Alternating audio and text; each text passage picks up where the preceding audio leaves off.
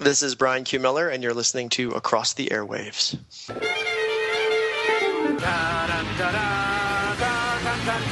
Meanwhile, at the DC Nation, we are tonight's entertainment. You're overwhelmed, Reese's overwhelmed.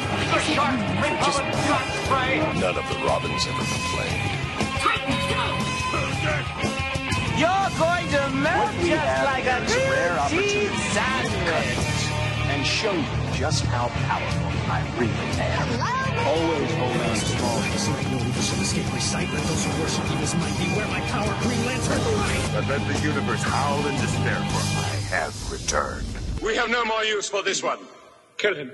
Hi everyone, and welcome to another episode of the DC Nation podcast, dedicated to reviewing all the amazing content DC Comics provides to you as its fans, most notably focusing on the TV shows Gotham, The Flash, Arrow, and coming soon, Legends of Tomorrow, and Supergirl. I'm Dan Schmidt, your host, and with me is the guy who is mourning the loss of a show we used to cover on this show called Constantine, my co-host. Hey everybody, it's Nico, and welcome to Across the Airwaves DC Nation podcast. On this week's episode, we continue our coverage of the spring 2015 TV season with our DC Nation shows, including the Gotham finale and an episode of The Flash and Arrow. And as always, we start everything off with the News with Nico DC Headlines edition. Yeah, we've got a very important edition of the DC Headlines section with all sorts of stuff about the Suicide Squad movie, including a first look at Harley Quinn and the other characters. Get some news about shows that we'll be covering in the fall, get not covering in the fall due to client cancellation. So Nico, why don't you take away with that section now?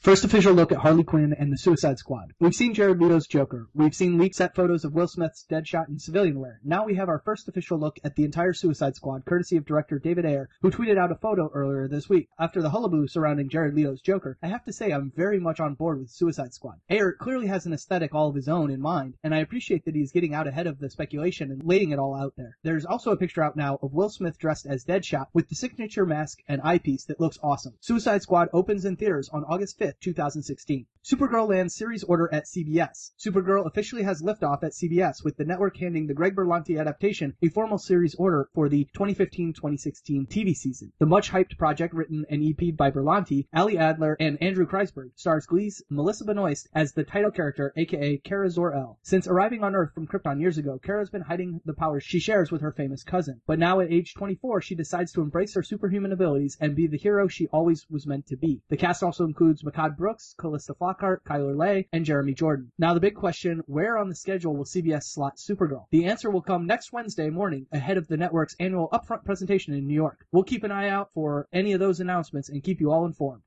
CW orders Flash Arrow spinoff Legends of Tomorrow. There's about to be a lot more DC comic characters on TV. Just a day after CBS picked up Supergirl to series, the CW has officially ordered DC's Legends of Tomorrow, the new spinoff of Arrow and the Flash. Deadline reported the news, and for the first time we have a synopsis for the show, one that puts time traveler Rip Hunter at the center of the story. When heroes alone are not enough, the world needs legends. Having seen the future, one he will desperately try to prevent from happening, time-traveling rogue Rip Hunter is tasked with assembling a disparate group of both heroes and villains to confront an unstoppable threat, one in which not only is the planet at stake, but all of time itself. Can this ragtag team defeat an immortal threat unlike anything they have ever known? Legends of Tomorrow stars Arthur Darvill as Rip Hunter, alongside Victor Garber as Martin Stein, Brandon Routh as Ray Palmer the Atom, Sierra Renee as Hawkgirl, Frank Franz Dremen as Jay Jackson, Dominic Purcell as Mick Rory Heatwave, and Wentworth Miller as Leonard Snart / Captain Cold. Also in the cast is Katie Lotz from Arrow, with the exact nature of her role still being kept a secret, though there are plenty of theories out there, along with a few spy pics of Lotz filming regarding Sarah Lance's return in one form or another and how that might occur. I mentioned I think it's going to be a White Canary character, but we'll talk about that more when the series comes out next season. Next Thursday is the CW's upfront presentation, when we'll find out when they intend to air Legends of Tomorrow on their schedule next season. Constantine canceled by NBC. Constantine fans, looks like we're never going to find out exactly what happened on that fateful night in Newcastle. NBC has canceled the DC Comics drama after season 1. Warner Brothers is working hard to find Constantine a new home, but renewal prospects hadn't looked good for the Supernatural series since the network declined to order additional episodes in November. Constantine premiered in October to 4.3 million total viewers and a 1.4 demo rating, well below the ill-fated Dracula's year prior debut numbers. And its finale nabbed only 3.1 million viewers and a 0.8 rating. not really numbers that you'd expect to get renewed. And this is by no means a surprise, but it is still disappointing for those of us that enjoyed the series. And that's the News with Nico, DC headlines for this week. All right, and with that, we're going to get into an episode of Gotham that was quite controversial. Going to ask people questioning where things are going to go. I'm hoping that this episode was kind of out there to fix problems the show had for it, so it'll have a really great season 2. But we'll see where that goes, and we're going to talk more about the problems and good things that happened in this season finale of Gotham right now as we talk about the episode. All happy families are alike.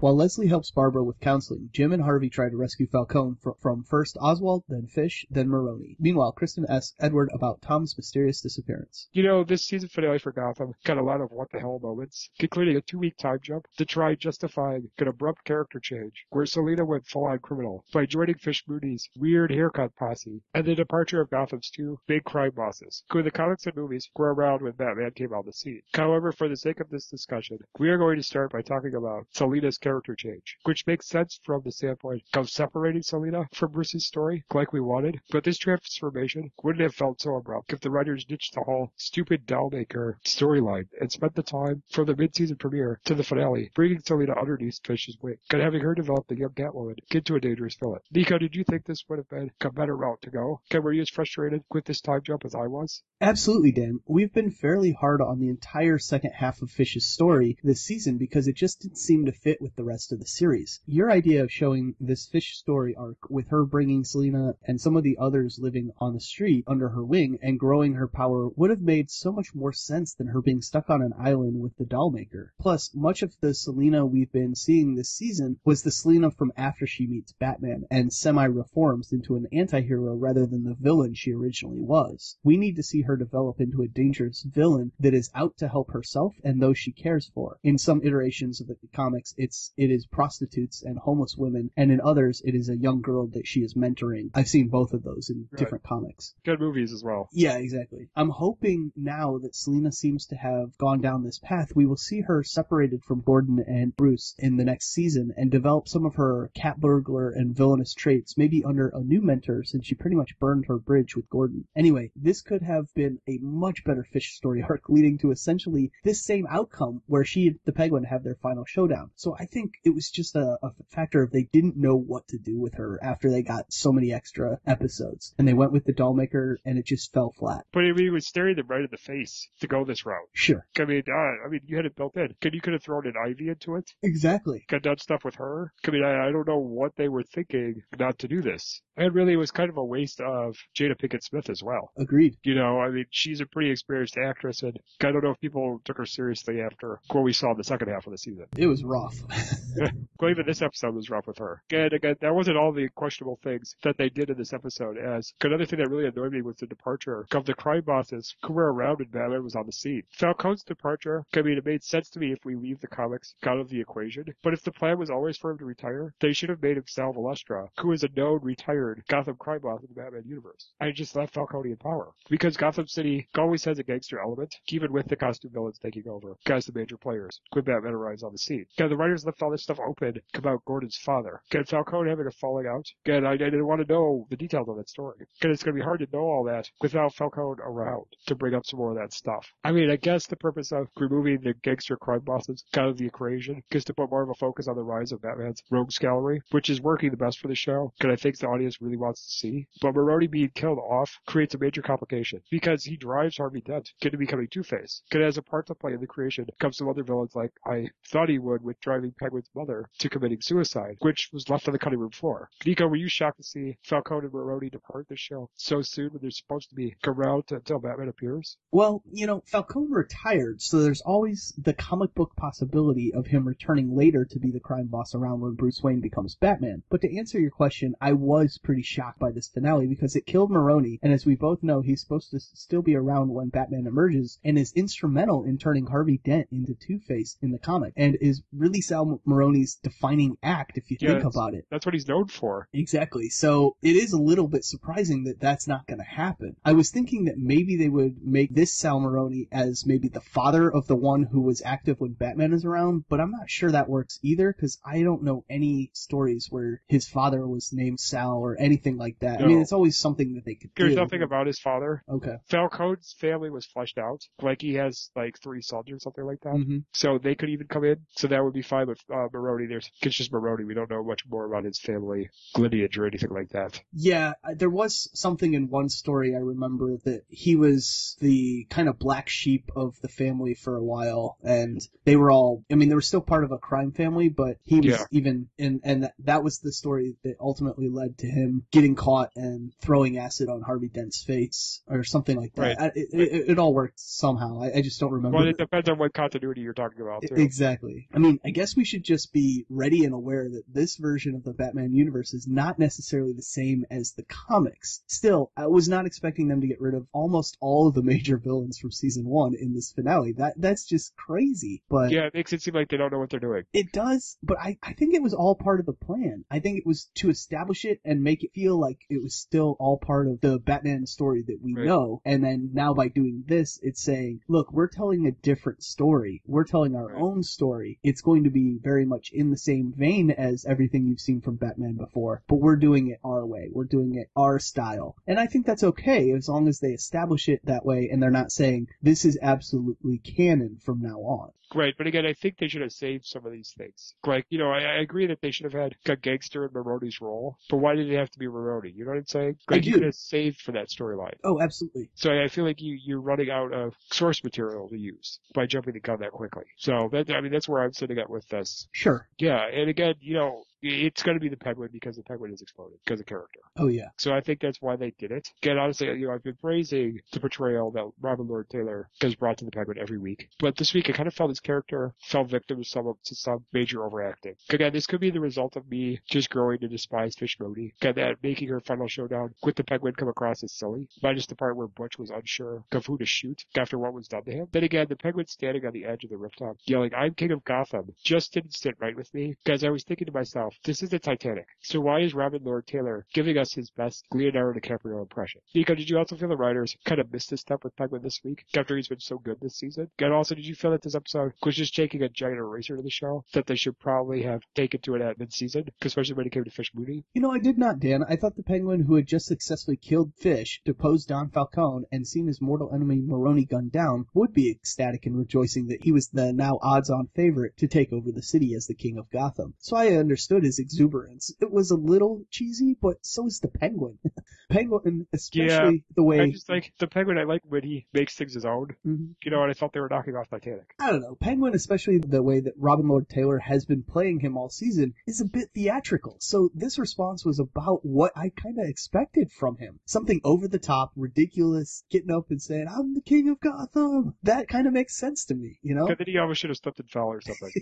I actually did think he might have fallen backwards, you know, onto the roof and just started laughing or something crazy, you know? Yeah, like that's, cause then I would have bought it, you know? Yeah, you know, I really loved that scene where Butch was struggling to overcome his reprogramming and ended up shooting both of them on the roof. That was so good. That you could see the struggle on the actor's face. You could see the questioning and trying to overcome what his Zaz reprogramming hit was telling him to do. And he ended up shooting them both, and then it like snaps him out of it. So now I wonder, is he going to be loyal to Penguin, or is he going to have overcome his new reprogramming? That's going to be interesting for next season. Yeah, he's a good character, so I hope it goes there. Yeah. Now, as for whether or not this seemed like a giant eraser to the show, it did seem like that in some senses by getting rid of Maroni, Fish, and Falcone retiring. But that set up a whole new arc for season 2, again, eraser-ish, but with well-established characters now in Selina, Penguin, Nigma, and Gordon, Bullock, and Bruce and Alfred on the good side. It does seem like a little bit of a reboot for season 2, but a lot of the character development has been taken care of, and these characters can jump off next season in their new roles and new positions, but all the legwork of character creation and development has been done this year. So I'm excited for where these characters land in season 2 and where they go from there. So it does feel a little bit Eraser-ish, but I think in a good way, so that things can really take off next season. Because this is kind of a typical move for a Fox show. Where it is. They fix things the second season. Yep. Or revamp. They kind of, I don't know if they encourage it or what happens, but it's kind of like they force the show in the first season to throw everything at the wall. And then when the second season comes down, it gets less topsy-turvy. I guess that's the best word for it. Yeah, we've definitely seen that with a number of shows that we watched that have been Fox shows. So absolutely. Yeah, like Fringe has come to mind. Mm-hmm. That was a little topsy-turvy the first season. It also had to struggle through having an actress who was maybe not up to the task in that first season and got a lot better as the season went along. Right, and again, this show is also facing the wrath of getting more episodes, getting onto their season. Yeah, that really put a huge monkey wrench in their plans. So because it was really tight for the first 16 episodes. At least the first 10 were really, really good. And I think once they knew they had more to do, they started trying to set stuff up and started throwing things in where they didn't really feel like they fit sometimes. And definitely that entire Fish arc was really rough. But I think ultimately it worked because I really enjoyed the season. So I can't give them too much grief. I hope Fox watched those episodes and realized, okay, we need to tell these people how many episodes they're actually going to get because we're going to have a problem on our hands. Can they put too much money into this show to blow it? Because it's the Batman show. I mean, it's kind of idiot-proof a little bit. You would think so. Yeah. Now, even though the main storyline left me scratching my head, I was pleased with what we got from the side stories. Started with the Riddler as the psychotic break he suffered, and the one scene he had was a solid indicator. He's going to be a villain next season. And I like that the writers introduced his Achilles heel, of his master plan always being spoiled by his need to put a signature on all of his crime-based riddles. With Miss Kringle figuring out, he put his signature to the fake goodbye note from her boyfriend. Nico, what were your observations about this scene regarding the Riddler's future? I thought it was perfectly done, Dan. Perfectly done. With the apparent psychotic break happening right in front of our eyes, him both laughing at and then scolding himself for leaving the clue in that letter. I was surprised that it was Miss Kringle that found the first riddle he left, but that works, I suppose, for this series and the way they have him developing, since she was at the heart of his killing the guy in the first place. I think his descent into villainy will be complete when he is forced to either kill Miss Kringle or do something to her to make her forget, and it changes her from the woman he has been pining over. And I think that is when he'll become the villain that we know of. Right. But I do agree, Dan. I think season 2 will be all about Nigma's further descent into villainy. Yeah, it's going to be really good stuff. Oh, yeah. Now, again, I think his riddles will get better as it goes along. Yeah. So this is the first one, and that's why it was so easy for her to figure it out. Yep. But I think he'll get better as he goes. He's evolving. Which will be interesting to watch. God, really, I've got to give him the psychotic break was beautiful. Because it was a nice blend between Jim Carrey's version of the Riddler and what Frank Gorshin did on the original Batman 60s TV show. And I really loved how that was thrown in there. Again, some people may knock Batman forever, but Jim Carrey gave a good performance as the Riddler in that. I really thought that was a lot of fun in that movie. So, fun to see that they threw that in. But I also think we'll get some of the comics Riddler in there as well, which I think we've seen earlier this season too. So it's going to be good stuff to see where this character goes and plays out. And he really could be one of the best villains of the series. Because I kind of like to see a war kind of take place between him and Penguin. I think that would be kind of fun. I agree. That would be a lot of fun to see. Because, I mean, with the gangsters out of the loop, there needs to be some kind of gang war or something to raise the stakes, and that would be something cool to do. Now, the other thing I liked about this episode, and I can't believe I'm saying this about this character because she was kind of terrible all season, but I think they're going to turn her around. The big thing is, Nico, I was just glad you were right about Barbara's encounter with the ogre snapping loose her serial killer tendencies, because it made up for my disappointment going things appearing like Barbara was going to remain a damsel in distress. Because it makes me believe she's going to be a much better character next season, because I said before, since the writers are going to be playing with the fact that she truly is cuckoo. The only thing is, I'm not sure if they should have revealed Barbara killed her parents so soon, because I don't know how Gordon is going to end up marrying Barbara when he walked in on her trying to kill Dr. Tompkins. But this is a question that intrigued me enough to come back to the show after the summer. Nico, now that Barbara's serial killer tendencies has been revealed, do you think this will make her a better character? Do you have any predictions on how she's going to end up possibly marrying Gordon after the crime she's committed? Well, Dan, now that Barbara has gone completely off the deep end, your initial theory about the guilt Gordon was going to feel over her being taken and hurt because he went to save Leslie and did not even think about Barbara could come back into play. If and when things fall apart between Gordon and Dr. Tompkins in the future season, because we know it has to go that way. Yeah. Gordon may fall victim to his own guilt about what happened to Barbara and try to get her help if and when she gets released from, I'm assuming, Arkham is where she's going to end up. Yeah. And then they may fall back in love. That seems like the only way it could possibly work for them ending up together and having Barbara Babs Gordon and James Jr. in the future. I just don't know if that's something Gordon could do, but I think the guilt is going to get to him and he'll give her another chance, or where he'll try to be friendly to her, and ultimately she'll manipulate him into loving her again. So, Which it seemed like that's what she was trying to do in the episode. oh, absolutely. Yeah. I think that that's absolutely where things will go, and she will eventually try that and be successful, and then their marriage will be a disaster. And after Barbara is born, I think they'll be on the rocks, they'll have some separations, and eventually when James Gordon threatens Barbara and Barbara Sr. realizes what James Jr. is, she'll take him to maybe train him or do whatever she does, whatever a psycho would do with a psycho kid. So I think we're going to see that it's going to be a rocky relationship. Yeah, I agree. I think that's going to go there soon, too. But Gordon will stay as long as he possibly can out of the guilt that he caused her to be that way. Yeah, that makes sense. Because he's honorable that way. Yep. But he does have an affair in the comics. Right. And I think that's going to be solely on this show. Because it's going to be out of just needing someone to talk to. Do you know what I'm saying?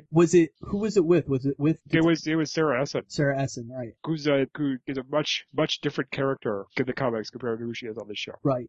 So I don't even know if it's going to go there. It might go back to Dr. Tompkins. Yeah. In a future season as a reason to bring her back, but we just don't know. Because he did it because he had no one to confide in about what he was doing with his police. He didn't feel like he could bring it home to his wife and family. Right. And that makes sense that it would be Sarah Essen. Right. And so this is a situation where he needs someone because Barbara's cuckoo for Cocoa Pops. Dr. Tompkins knows that. Exactly. But I think there's going to be friction between them because I think Dr. Tompkins is going to be hurt. Governor Gordon not really fully understanding the whole situation. Okay. Because if you think about it, he walked in at the end of the altercation when Dr. Tompkins was attacking Barbara. Barbara wasn't fighting back at that point. Right. So I'm worried that could get messed around on him. Now, moving on to more positive things. There wasn't a whole lot of Bruce and Alfred in this episode, but the way their story ended for the season was quite satisfying. Guys, they discovered the Batcave, or Thomas Wayne's secret chamber at this point. Because since Lucius Fox gave Bruce the clue to help him find the cave, I'm pretty sure he helped Thomas Wayne set it up. But I wonder how much is down there. Could there be a supercomputer that Bruce will turn into the Batcomputer? Or is there just a desk and a bunch of file cabinets? Can Bruce will have to build the cave up to what it is presently in the Batman comic books?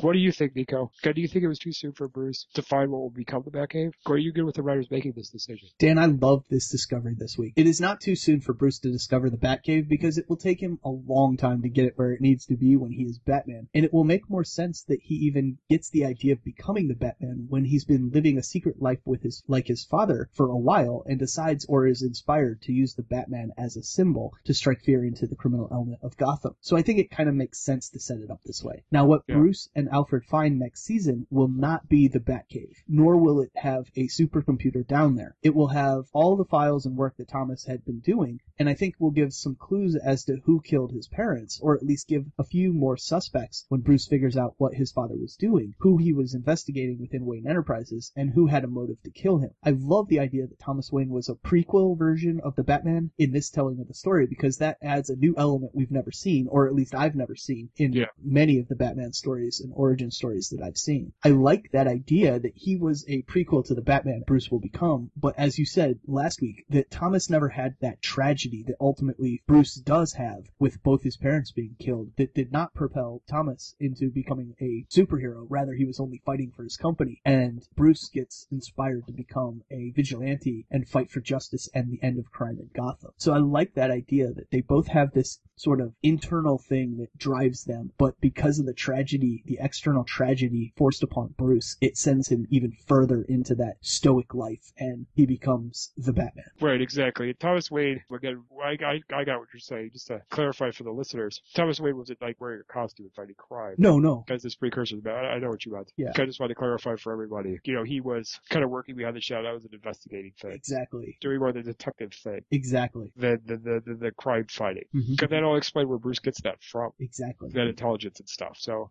that's a really cool way to go. But I'd like to see the Batcave get built up over seasons. Yes. Because that'll be something to get us excited about. Yep. So there'll be new things. I think at the beginning, it's going to be a lot like how it looked in the early, scenes of Batman Begins. And I would be interested to see if we're going to have a scene where he and Alfred are exploring down there. Because there's like a cave in and Bruce falls down a hole. Because that's where he sees, the bat that inspires him to become Batman. All good possibilities. Absolutely. There's different ways that he was inspired on how to become Batman. That is one of them. So I don't know if the cave is going to have to do with it. But with the bats making noise at the end of the episode, which is awesome, kind of a feeling that's where it's going to go. I agree. Because there hasn't really been enough bats or anything acknowledging that until this episode. I think they wanted to steer clear of that in this first season, Right. but now that they've gotten there, I think it was perfectly handled. Right, and again, we're not going to see Batman on the show probably for a long time if we ever see him. There may be allusion to him coming. Right. So I don't know. Even the series could end with Bruce going off to get the training he needs to become Batman. So I'm not sure what the endpoint of the show is, or if they even have one planned. I don't know. That's a get up in the air thing. But with that, I think it's time to move on to a show that I know they have things planned out on, because that's a show called The Flash, which gave me an episode that I was very, very nervous about. But believe it or not, they came through like Nico said. So Nico, kudos to you on that. Thank you for giving me hope. And it actually worked. Unlike where some of my hopes for Game of Thrones goes. Sometimes that show. But anyway, we're going to talk about the episode that I think made a lot of fans go bananas. Got its use of CGI on television. So let's talk about the episode. Grodd Lives. My name is Barry Allen. I am the fastest man alive. Reverse Flash unleashes Grodd on Central City as a distraction from his own plans, and the telepathic gorilla abducts Joe. I was very surprised that Iris figured out, get caught Barry in the act of being the Flash so soon, but it made sense as Team Flash was clearly in need of help with Dr. Wells, now being out of the picture. And Iris's researching / reporting skills did just the job. Also, I thought the writers did a good job of leaving more story to tell between Barry and Iris, because her finding out the truth didn't really resolve all their issues romantically, because she still hasn't decided between Barry and Eddie, but Barry saying that Iris helped him through the danger of being a superhero fit the character perfectly. Because when they get married, which will probably happen a few seasons down the road, Iris and Barry work many times together as a team to deal with threats to Central City. And don't worry, Arrow fans, they do this without the annoying friction that currently exists between Felicity and Oliver. So Nico, what did you think about the surprise move of the love interest finding out the identity of the superhero in the first season? Was it handled in a tactful way for romance issues to last a couple of seasons on this show? Dan, I was surprised last week when she realized that the Flash was in fact Barry Allen, but I thought they handled it well. Well, everything except for the fact that they need to lock the doors to the Flash HQ portion of Star Labs, because she just waltzed in there. She just walked in a couple times in this episode where if there'd been a lock, or some sort of secret base door, she wouldn't have been able to get through. See, that's why Dr. Wells, he's not there, so yeah, there's the one to lock the door. For a secret base / metahuman prison, there is a serious lack of security. Anyway, I think this is a necessary change up from tradition where the love interest learns the secret identity in season 1, because Team Flash is in crisis right now, and having to have all of them lie to Iris, who was the only one in all of Central City, it felt like, that did not know that Barry was the Flash, it was almost too much for them to have to keep doing. Could make the character look stupid. Exactly. It makes sense, and it will help heal the team after the betrayal of Dr. Wells by bringing in another friend to the team and someone they can confide in and someone to help. Anyway, I think it'll end up working very well. Well, again, Iris and Barry Allen, their relationship was the start of the change-up. Mm-hmm. They were the first superhero couple where the hero, the love interest, knew the identity of the hero. Right. So they were the first change-up. So this is not outside their wheelhouse, because Iris found out in the Flash comics very early as well. Okay, their relationship had nowhere near the complications as it does on this TV show. Right. So, it's interesting to see where they're taking it. And I'm glad that they're doing it where she knows, but there's still conflict involved. Exactly. That's a really good way to handle it, because, so many times it's with the love interest and the main character kind of find out each other's secrets. A lot of times there's no more story to tell, because there's not much more story to tell. But here there seems like so much more to do. So that's a really good thing. Well, we know it's going to get pushed a lot further into the future because there's the whole Eddie issue right now. Yes. And he's still in the picture, and even if something terrible happens to Eddie in the finale or in the end of the season, she's going to be really, broken up about that. Yep. There's going to be no room for them to have a relationship. And if something doesn't happen, then we're going to have to see her fall out of love with Eddie before she can fall in love with Barry. Plus, then there's the whole thing with Barry being skeptical about doing this. Right. If it's the right thing, because he's the nice guy. Yep. He's not going to do anything that's going to hurt anyone. Right. Even if Eddie goes evil, he's still going to feel guilty. Yep. About being with Iris. Yep. Because that's just the character he is. Now, speaking of Eddie, I think preventing the future that Reverse Flash told him about, where his life meant nothing to the Flash family heritage, is still what's going to make him get to a villain. Because the Reverse Flash knows this. God might be tricking Eddie into this destiny based on his own experience, which makes this Tom Cavanaugh version of the Reverse Flash completely diabolical. Because he's willing to tarnish the name of his own family. So basically, because do you think the scenes we got between the Reverse Flash and Eddie were more indicators that he's going to be driven in ability by the Reverse Flash? Yeah, Dan, this fits with a few of our theories about where Eddie's story could go that we've already had. We had hypothesized that he might be offered powers by Wells, and while that seems the least likely at the moment, still could be a temptation for Eddie to help Wells do what he needs to do next so that he can be the hero that Iris falls in love with instead of Barry's Flash. In that sense, the future that Wells is telling Eddie about is how he is the least worthwhile Thawne in history could be a lie told to Eddie to manipulate him into becoming the first Reverse Flash or the first villain in the family tree. We've thought of a few ways that Eddie could go bad, and all of them, at least in my book now, seem to stem from Dr. Wells and what he is doing to him right now. Could it be that Eddie never wants to be in a situation where he is so helpless and reliant on the Flash to save him that he seeks to create powers for himself? That's always a possibility. Right. Does he do it in response to losing Iris to Barry, or the fear of losing Iris to Barry? Does Wells do something to Eddie that leads to him becoming a villain by trying to stop from becoming what Wells wants him to become? Or could he become so obsessed with not being forgotten to history that he goes insane and becomes corrupted with the thought of being a hero that will be remembered in history and becomes a villain? Any of these could happen, and it would all tie back to Dr. Wells and what he is doing to Eddie in this episode and in what I suspect he'll be doing in the next couple episodes. So tune in to same Flash time, same Flash station. Find out the answer to all his questions. Exactly. The only thing is, manipulating Eddie, if he's not meant to become evil, wouldn't that screw up the timeline? Wouldn't Thawne be nervous about that? Would Reverse Flash be nervous about that? Maybe he knows that something pushes him become, because we know something happens that ultimately causes the Thawnes to either become the Reverse Flashes or at least have something in them to have that ability in the future. So maybe he's just jump-starting it, making it happen faster than it would have, so that... Yeah, like Barry getting his powers and exactly. the collider explosion and everything else. Okay. Exactly. That would make sense. So he's just rapidly pushing it forward. Plus he may need like the family DNA or something to be able to travel back into the future or something like that. Always a possibility, or since he's lost his ability to work with the Flash, maybe he needs to create a new speedster to give him the power he needs. There you go. Because the Speed Force is once it chooses a conduit or a person, it runs through that family's bloodline. Right. Basically, because that's why the Lightning even found Wally West, because it was connected to that. Because the Speed Force, they said even intentionally, is what was responsible for bringing Iris and Barry together, which was kind of established in this kind of show already, because when there was that spark of lightning between Iris and Barry in the previous episode, where she figured out it was him, she said, I've never felt that before. Yep. Because she knew that it was specifically was connected to Barry. Because no one else could do that besides her, which basically says she's connected to the Speeds. Yep, exactly. So that's why he's going to Eddie, because he knows family lineages are connected to the Speed Force, and that's his take it back. But again, he's going to want him to become a villain at the same time, because he's the Reverse Flash. He needs those things. And the other thing is, what the heck do we call him now? It's like, do we call him Thawne? Do we call him Dr. Wells? Do we call him the Reverse Flash? I'm going to start calling him the Reverse Flash because that's who he truly is. Dr. Wells is the guys. So hopefully that doesn't confuse anybody, but that's what I'm going to go with now. Because his real name is Evan Thawne, and that's the Reverse Flash, so that's what I'm going to call him. Sure. You can call him what you want to. I think everyone follows well enough to know. Yeah, I'll probably still call him Dr. Wells just because that's what he was established as. But, I mean, I'll try to use Reverse Flash as well.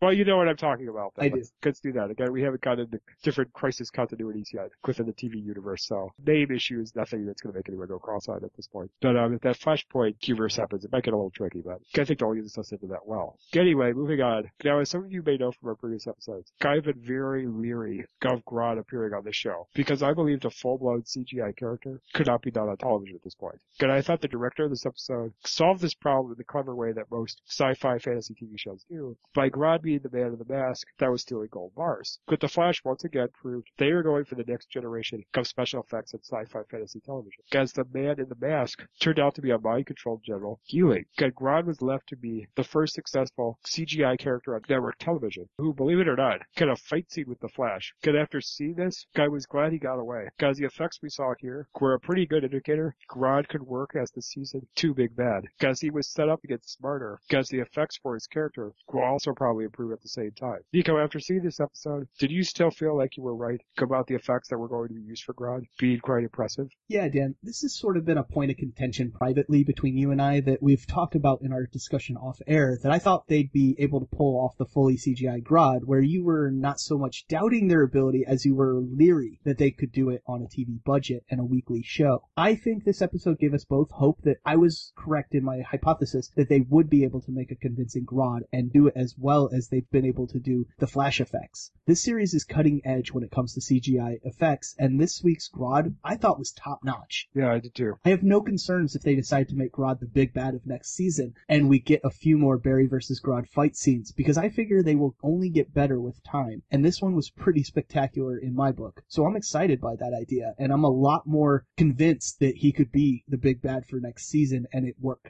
Well, think about where the effects have gone with basically, this network, which originally began as the WB, started.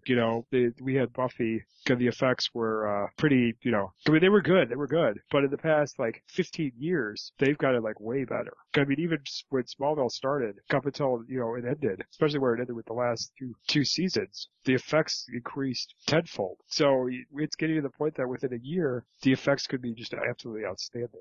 Movie quality from this show. Because, this is something they're doing in the first season. Right. Think of it as it goes on. Jeez. Good stuff. Yeah. Again, I think they're running off of Arrow's budget as well. I think they gave both shows the same budget because they knew that they'd both be a huge success. So I think that's how it works. I think they gave them a lot of money. And they may even get more next year because they've got a third show coming in. So we could get some really, really good stuff to come in the future. Yeah, absolutely. So really, this is a big step forward in effects. When watching Smallville, it was a stretch we never even thought we would maybe see Clark Kent fly. And now we're seeing full CGI characters. So that's nuts. Now, from a story standpoint, some of you might have thought it was a little ridiculous that Joe freaked out so much about a giant monkey. But it really wasn't Grodd's physical presence that freaked him out. It was his telepathic abilities, and the fact that he was invincible against the Flash's supersonic punch. But Grodd needed to be set up because the heavy hitter that he is in the comic books to show Team Flash they can handle supervillains without Dr. Wells. Because this made Grodd a good choice for a villain this week. But the team may still need a little more help in the Confidence Department because they are calling in the Arrow and Firestorm for help with battling the Reverse Flash. And something in that fight needs to happen, where Barry has to win on his own, because this is a founding member of the Justice League. And the audience who doesn't know so much about the comics need to know he's capable of taking on that role. Plus, again, I don't think these writers can continue to fall upon that crutch over and over again, because it's just tricky with actor scheduling. Because you think Grodd was a perfect villain to prove to Team Flash they could handle threats without Dr. Wells? Because the team have a little more work to do with having confidence in themselves as heroes. Yeah, Dan. Grodd was a great choice because of his massive size, making him an opposing force to be reckoned with, and the psychic/mind control abilities being something that Barry was overmatched with was a great way to show that if Team Flash works together, they can pretty much overcome anything, and they do not need Dr. Wells to be successful. Also, having Barry learn to overcome Grodd's abilities using Iris's voice and memories of her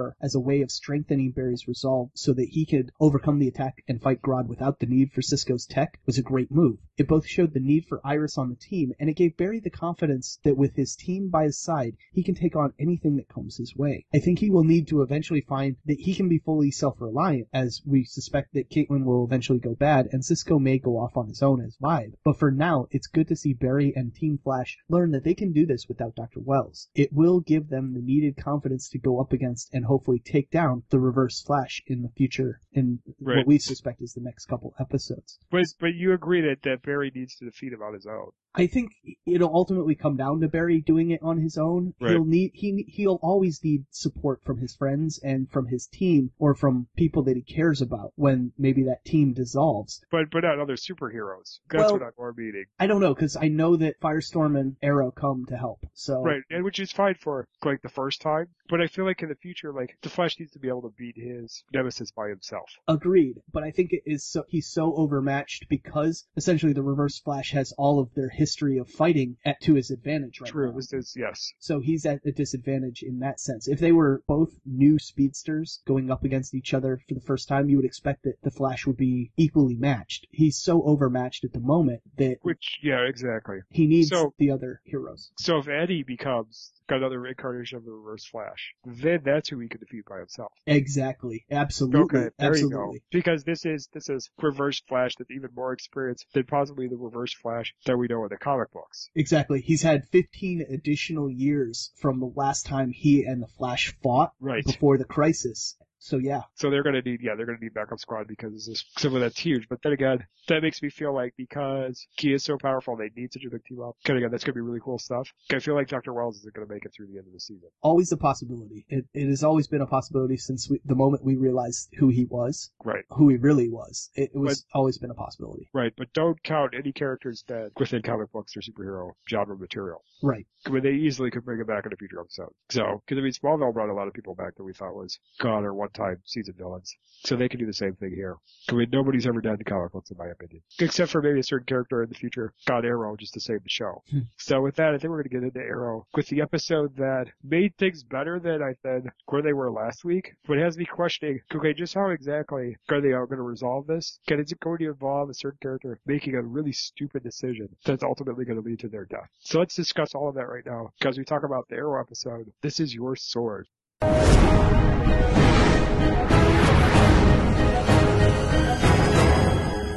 The mole within the League of Assassins sends an unexpected ally to Starling City to summon Diggle, Felicity, and Laurel. Meanwhile, he is reunited with Roy. In the past, Oliver and Maceo capture Shreve and attempt to get the cure from him. I've been fired up about Arrow since the return from my hiatus, hitting the ground running with the death of Oliver's story arc.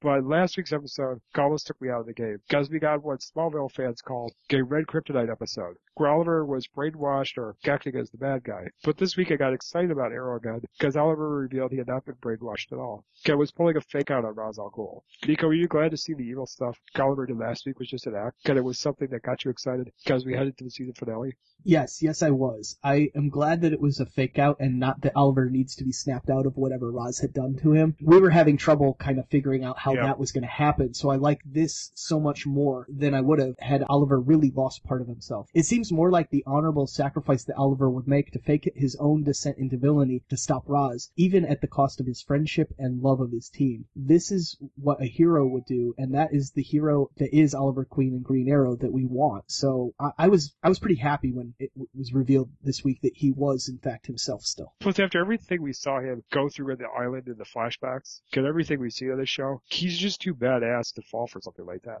Like, it was almost out of character. Agreed. For him to succumb to that so easily. Yeah, absolutely. So this makes so much more sense. And again, it's different. I thought it was going to be a lot like, Smallville season 9, where Clark Kent kind of lost himself. Okay. And it was like him regaining who he was before. I think this more is going to be about next season making amends with his team. And kind of explain, look, this is the hero thing I had to do. I had to do these things. You guys need to accept. But there's got to be some way to work it out. Again, I'm skeptical, and I'll get more into this in a second, about why they're that upset with Oliver. Because, I thought this is part of the gig, Yeah, sure. I mean, I expected for Felicity. And yes, oh my god, she's been annoying with her outbursts for weeks. So, I mean, we're going to leave that Hornets death alone, because I'm just tired of going over it every week. I feel like we say that every week, we go through that. But I was glad to see Laurel get angry with her when she said that Oliver they know is completely dead, because that's going to be the difference maker. And what makes Oliver choose Laurel over Felicity as his true love. I mean, that's it right there. Hands down, and they got to run with that, because, I'm just dying here with Felicity stuff. However, now Diggle is frustrating me with his outbursts, because the anger he displayed in the opening scene of the episode was really out of character for him. And I can't believe he told Oliver he couldn't trust him anymore. When Oliver tried to come clean with his money, because Diggle kind of pulled the same stuff when faking Roy's death. Nico, did Diggle feel like he went out of character this week to you as well? Yeah, Dan, this is a continuation of my comment last week where I said that it seemed like only Laurel seemed to be herself in the last episode. Well, it seemed the same this week, as Diggle was completely out of character, not trusting Oliver after doing almost the same sort of thing a few weeks ago with the whole faking Roy's death, like you mentioned. Also, we've seen Diggle in all kinds of terrible situations, but we've never seen him lose his cool like he did in the opening scene. I don't like where things are going with Diggle, at least not the last 2 weeks. I'm sure once they wrap up this entire Ra's al Ghul story arc, things will get better, but I hope things are not irreversibly damaged before then with the changes or apparent changes in character that we've been seeing. Yeah, I hope it doesn't damage Diggle. I mean, I get that there needs to be friction in the relationship, with him and Oliver. I think this is going to the extreme a little bit. Mm-hmm. And we're getting enough of this from Felicity. So I don't think the whole team needs to be this way. But again, I think out of all the people that he's going to work out issues with, Diggle might be the one that's first. Okay. But then again, if they're going to go the route of Laurel being the love interest, she might be the first one. Because that's what makes Oliver start kind of looking at her like the way he used to. Okay, that makes really, sense. She's been the only one the whole time that's making any sense right now with what's going on. And again, she is a hero herself. She is a full-blown superhero here. So she is going to understand that sacrifice. At least I think she is. But then again, Oliver and Laurel, or Oliver and Dinah, the comic books, kind of been known to argue and not see eye to eye. So that maybe could happen. But I think she's going to play a big part in helping get through this. Moving on to other things. After watching Beware the Batman, being a huge fan of The Outsiders, I can't believe I didn't put two and two together that Masao's wife was Katana. As soon as this reveal was made, I knew Masao was a dead man, because Katana is consumed with avenging her husband's death. But having him be killed by her hand added a new layer to this dynamic that could be very interesting if she survives until the end of the season. Nico, what were your thoughts on Masao's wife turning out to be Katana? Did you see this coming? That was a great twist to the season, finding out that she was actually Katana. It makes sense that she was someone important because of the amount of screen time and story focus she got this season in the flashbacks and being the one who tended to Oliver after the fall. I never would have guessed who she was, but I liked it when it was revealed in this week's episode, so yeah, absolutely, this was a good twist. Also, that extra layer of her being the one forced to kill her husband makes this story of Katana unique to the Arrow show, and I think she will survive the season, as I suspect everyone survives the Alpha and Omega in this episode, but we'll talk about that more later. The only thing that has me nervous about the fate of Katana on this show is the fact that the Suicide Squad image came out. That's true. Katana's in it. That's absolutely true. Because they did kind of kill off Deadshot, I think purposely because of that movie. So this could happen again here too. That is absolutely true. I think it would be a shame. Oh, I agree. Katana's a good character. Yeah, absolutely. I hope not. I hope that they're using Flash in the Justice League, but they're not going to kill the Flash show. Right. So I hope that maybe we get a little bit of leeway with some of these characters. Yeah. Well, I think it's good advertising, to be honest. Oh, sure. I mean, I know some people don't like that. They think it should be quite the way Marvel is doing it.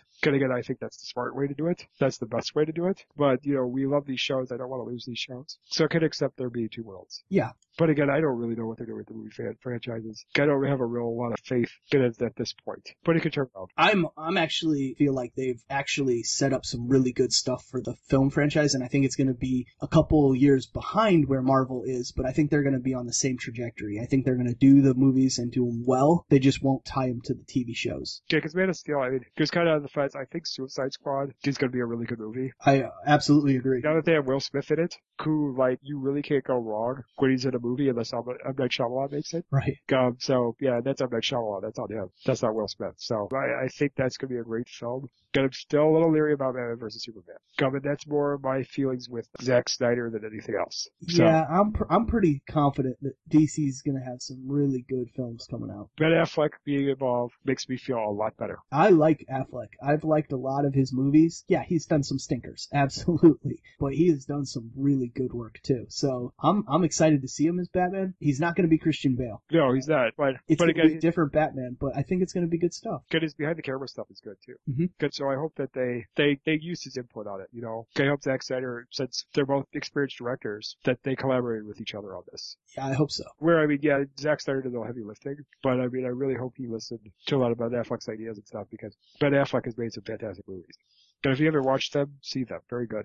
The one I really kind of like is The Town. I think that gives you a good idea of what I think he could bring to a superhero franchise. Because that's got Jeremy Renner in it too. So if you're Hawkeye fans, check that out, because he's pretty good at that movie. Now, going back to Arrow. Speaking of heroes from other comic books, coming into London Helping Hand, I thought Ray Palmer flying in to stop the stealth plane that was going to release the virus was another dose of special effects nirvana from the CW's DC universe. But it was a bummer Ray didn't get the win, as Roz just set the plane up as a trap for Team Arrow. Some fans out there might have been angry about this, thinking that Oliver was still evil and was pulling a fake out on his original fake out, but Oliver had no choice besides letting Roz take his friends prisoner, since he was surprised by this turn of events as well. But what was Malcolm playing at by selling out everyone? Nico, was this an attempt to get himself free to help Oliver for Thea's sake, or is he still out to be the villain? I actually think this was a fake-out betrayal, or rather a planned betrayal. I think it was part of the plan because Roz knew that Malcolm would betray his fellow teammates, so by playing on that knowledge, it forced Roz's hand to prove Oliver was Al-Sahim and used the Alpha and Omega on his friends. But since I said it was a fake-out, Malcolm had prepared the team for the bioweapon and made sure that they had been inoculated and were safe. In other words, I feel like things are going still according to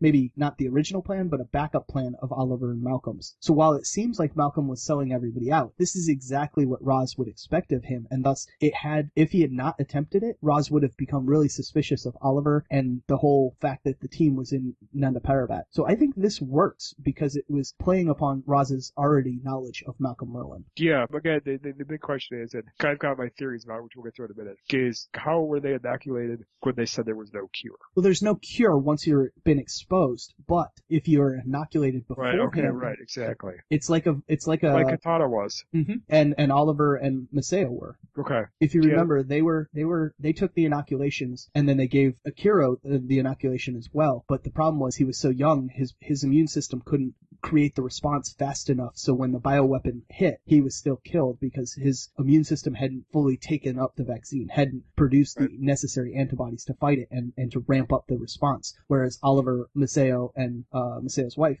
Katana, they were all able to do that because they have adult immune systems. So the inoculation definitely, or vaccine, it exists, but a cure after the fact does not. Okay. Well, they kind of screwed up another theory I had if they were inoculated beforehand. But, we'll let you talk about the next point, Nico, because I'm going to come up with an amendment to that. Okay. I've got one forming in my head, so we'll get to that in a minute. But, on the other hand, as Malcolm appeared, he descended back down into villainy. His daughter Thea grows up to heroism, as Roy passed on the torch of being Oliver's sidekick onto her, which made me happy, because with their romance being a big part of this series, there needed to be closure between these two characters before Roy departed the show. And this makes me excited as well, because it means Speedy is coming. If Thea goes by that name. Nico, did you appreciate the passing of the torch that took place between Roy and Thea? Did you think her taking on the mantle of Speedy could be the X factor in saving Team Arrow from Ra's al Ghul?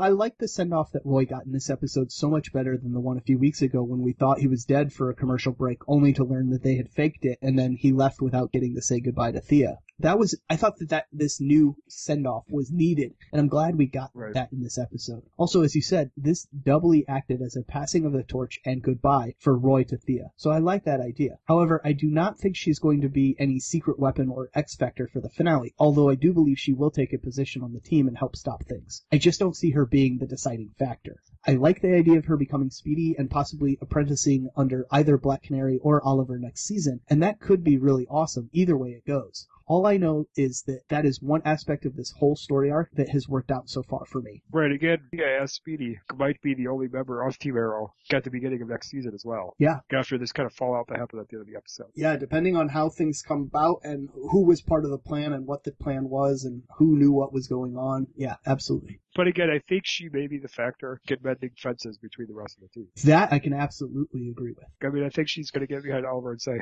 look, this is all he could do, and he did this for me. You people are upset with him for something he did to save my life. Mm-hmm. So I feel like because she owes Oliver for that, because the sacrifice he made for her, that I think she will be on his side almost immediately. And it's also because of Roy, too. Because Roy is very loyal to Oliver. Yes. Again, it's a little different in the comic books, but this version, this interpretation, yes, was perfect. And the other thing is, I think they had to leave Roy's departure until this episode, to really put an end to it. Because with Thea getting killed off at the end of that episode, where he left the first time, that would have, I don't think they knew what to do with him during that arc, was the problem. So they just kind of took a punch to make the story better later on. Sure, absolutely. I don't fault them with that. I just love that they came back to it and made it even better. Right, again, I think it was just like, okay, we have to have him leave the city here, so the death thing will work because we don't know what to do with him. Again, it would have been too much for him to be there with all the Ra's al Ghul stuff that was going on in that episode. Sure. Where Oliver takes on the mantle. So that totally makes sense.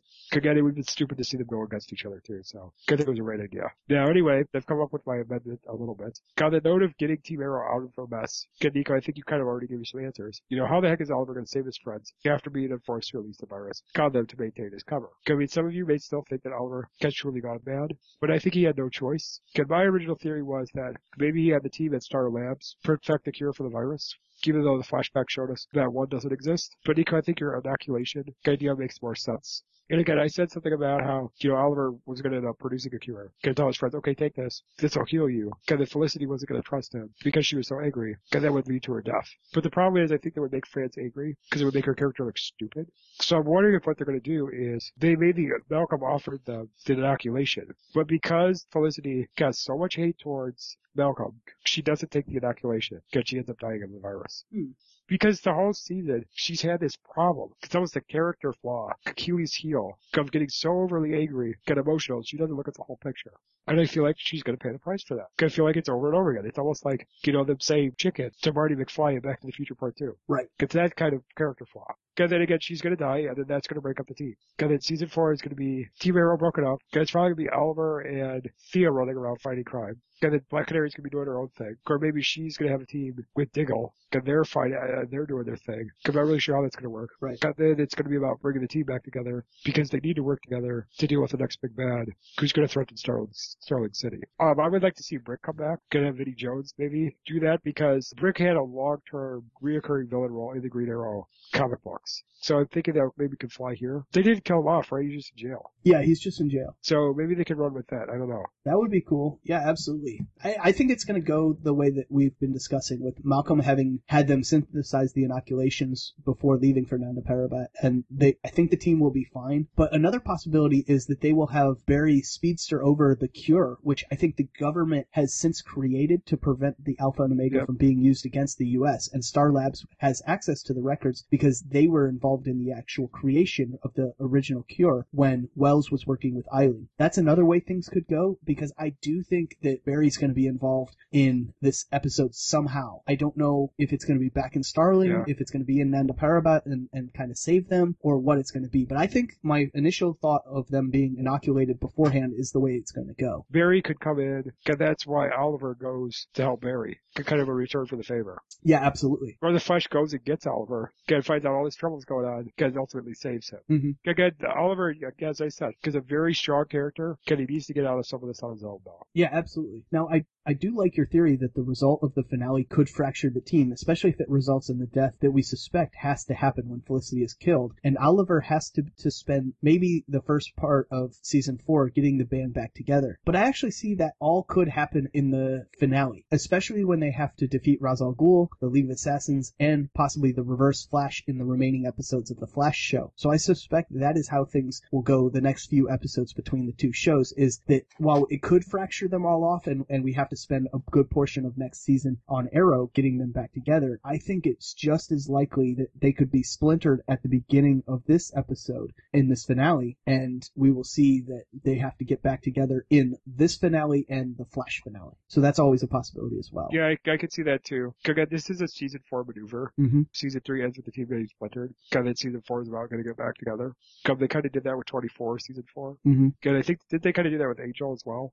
Because was it the falling out with Wesley in season 3? Yes, I believe so. Yeah, it was. And he comes back, and then they're able to convince him to be a part of the team, and then he's part of the team again, although there's still major tensions between Wesley and Angel, and then Fred's death, or, turning into Ilaria, becomes what ultimately cements them back together in season 5, even though they'd been back together in an uneasy relationship prior to that in season 4. So I believe you're right. And even Castle kind of did that too with season 4 after the whole shooting and all that stuff. That was a character death that kind of broke up season 4. So that makes sense again too. So again, I think a lot to look forward to. It's going to be fun to see how these things cross over. It's going to be fun to see how this sets up the pilot for Legends of Tomorrow next season, which we're very excited about. Right. And again, next season's big bad for Flash, Arrow, and Legends of Tomorrow could all be the same character. That's always a possibility. I think that might be a little confusing. It would be unheard of before, because that would mean that you would have to watch all of these shows and they would not remain self-contained.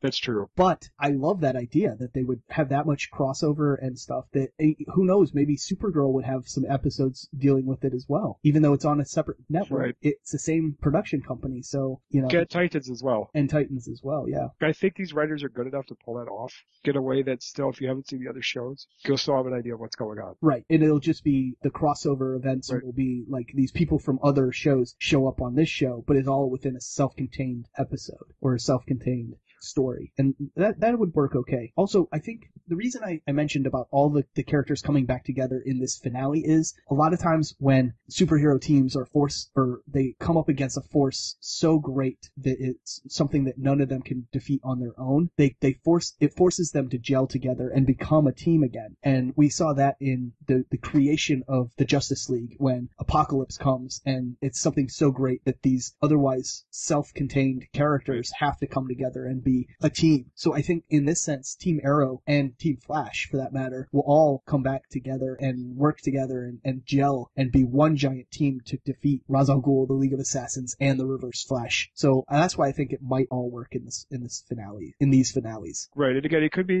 work the other way too, where it brings the superheroes together. they work out their differences, but the supporting characters in Oliver's fractures the supporting Yep. team. Yeah, Yep. that's a good call, Dan. That's possible too. Either way, I'd be happy with either way. It's interesting either way. Yeah. And also, I'm going to say that with me saying that there's going to be maybe a multi-series encompassing Big Bad, Grodd is still going to be a major villain in season 2 of Flash. Yeah. I don't think he's going to. I think he's going to remain on the Flash, but they're going to have something that crosses over. Or what we could see is a villain team up for next season, and that's the finale next year. Because it's like a Legion of Doom versus a Justice League.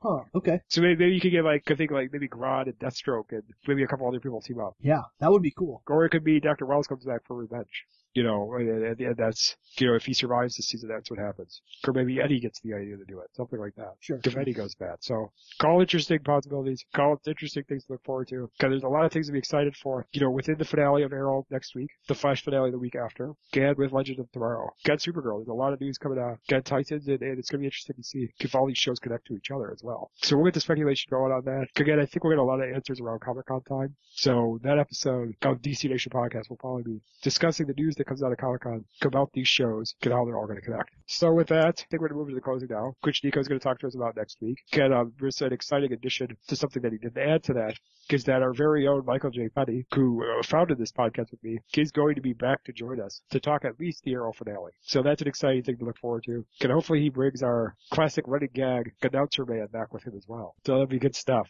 So let's move to the closing of this episode. Yeah, next week's episode we'll have a DC and comic-related specific news with Nico section with all the TV and entertainment news that has come out in the next week relating to these DC shows, comics, and similar topics in general. And we'll continue the podcast as we continue to cover the spring 2015 season with an episode of Flash and the season finale of Arrow. We will continue to cover Flash and Arrow on a weekly basis on the run-up to their season finale, which next week will be Arrow, and then a week after that will be Flash. Also remember that our entire Across the Arrows back catalog is available if you're just getting caught up on any of the shows we cover. Go back and catch Dan and my thoughts on those episodes. But for even more reviews and information on all our favorite shows, check out the blogs available on our website at acrossthearrows.com. Now roll that pre-recorded closing. Get at our DC Nation podcast website, located at dcnation.acrosstheairways.com. Go on our Across the Airways website, located at acrosstheairways.com. You can check out our other podcast shows, including Across the Airwaves, which provides entertainment news along with weekly reviews, got our favorite shows not related to superheroes, such as Sleepy Hollow, Castle, Star Wars Rebels, Supernatural, Person of Interest, Doctor Who, New Girl, Modern Family, The Big Bang Theory, and more to come in the future, because the TV lineup is always changing. By the way, if you're a DC Comics fan who also has an interest in the Marvel Comics side of things, I would recommend checking out the show hosted by Andy Babak, Nikki Amy, and myself, known as Helicarrier, the Shield Podcast, located at helicarrierpodcast.com, and in the iTunes Store. In addition to these programs, check out Thrones Cast, our podcast hosted by Nico, Nikki, and myself, dedicated to reviewing episodes of HBO's Game of Thrones, which is available at the website thronescast.acrosstheairways.com or on iTunes. You can send us your thoughts on each Game of Thrones episode by emailing us at thronescast@gmail.com, tweeting us at thronescast, again that's at thronescast, leaving us a voicemail at 773-809-3363, again that's 773-809-3363, or by posting on our Facebook page, located at facebook.com/thronescast. Also, you can listen to Across the Airways, the DC Nation podcast, Thronescast, a Game of Thrones podcast, get Helicarrier, the Shield podcast, on the Mix Internet radio station, owned by Jack Stifle, Stitcher Radio, or if you use Apple devices, download the Podcast Box app. And if you're on a Windows or Android device, you can download our apps from the Amazon Marketplace. And the Windows Marketplace has a regular Windows Phone app. As for how you can contact us to give your own insight on the TV shows we review, provide suggestions on how we can improve your podcast listening experience, or just to say you like what we're doing, email us at acrosstheairwaves@gmail.com. Comment on our Facebook page. Follow us on Twitter at Across the Airwaves. Again, there's no the on there. It's just Across the Airwaves. Join our circle on Google+. Or leave us a voicemail at 773-809-3363. Again, that's 773-809-3363. I would also recommend that you check out our YouTube page, which features trailers for upcoming movies and television events, such as Avengers Age of Ultron, Batman vs. Superman, and Star Wars Episode 7, The Force Awakens. Along with this content, the ATA YouTube channel is a great source for panels from past Comic-Cons, and will be a great source to find videos coming out of Comic-Con 2015 this summer. All right, so once again, for our ATA podcast hosts, Nikki Amy, Andy Babak, Wu Kim, and Michael J. Petty, who is coming back next week. I'm Dan Schmidt. And I'm Nico Revsite. Until our next episode, we will catch you on the airwaves. See you guys, have a fantastic week, and if you're a mother listening to this show, happy Mother's Day. See ya.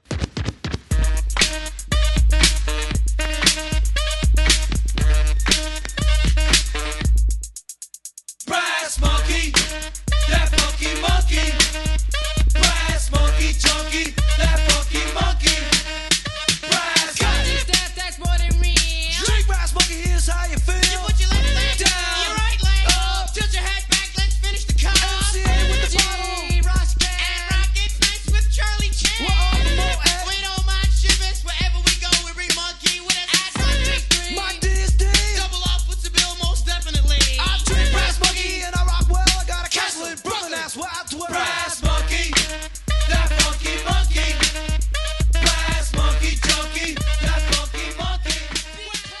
Jeffster lives, man.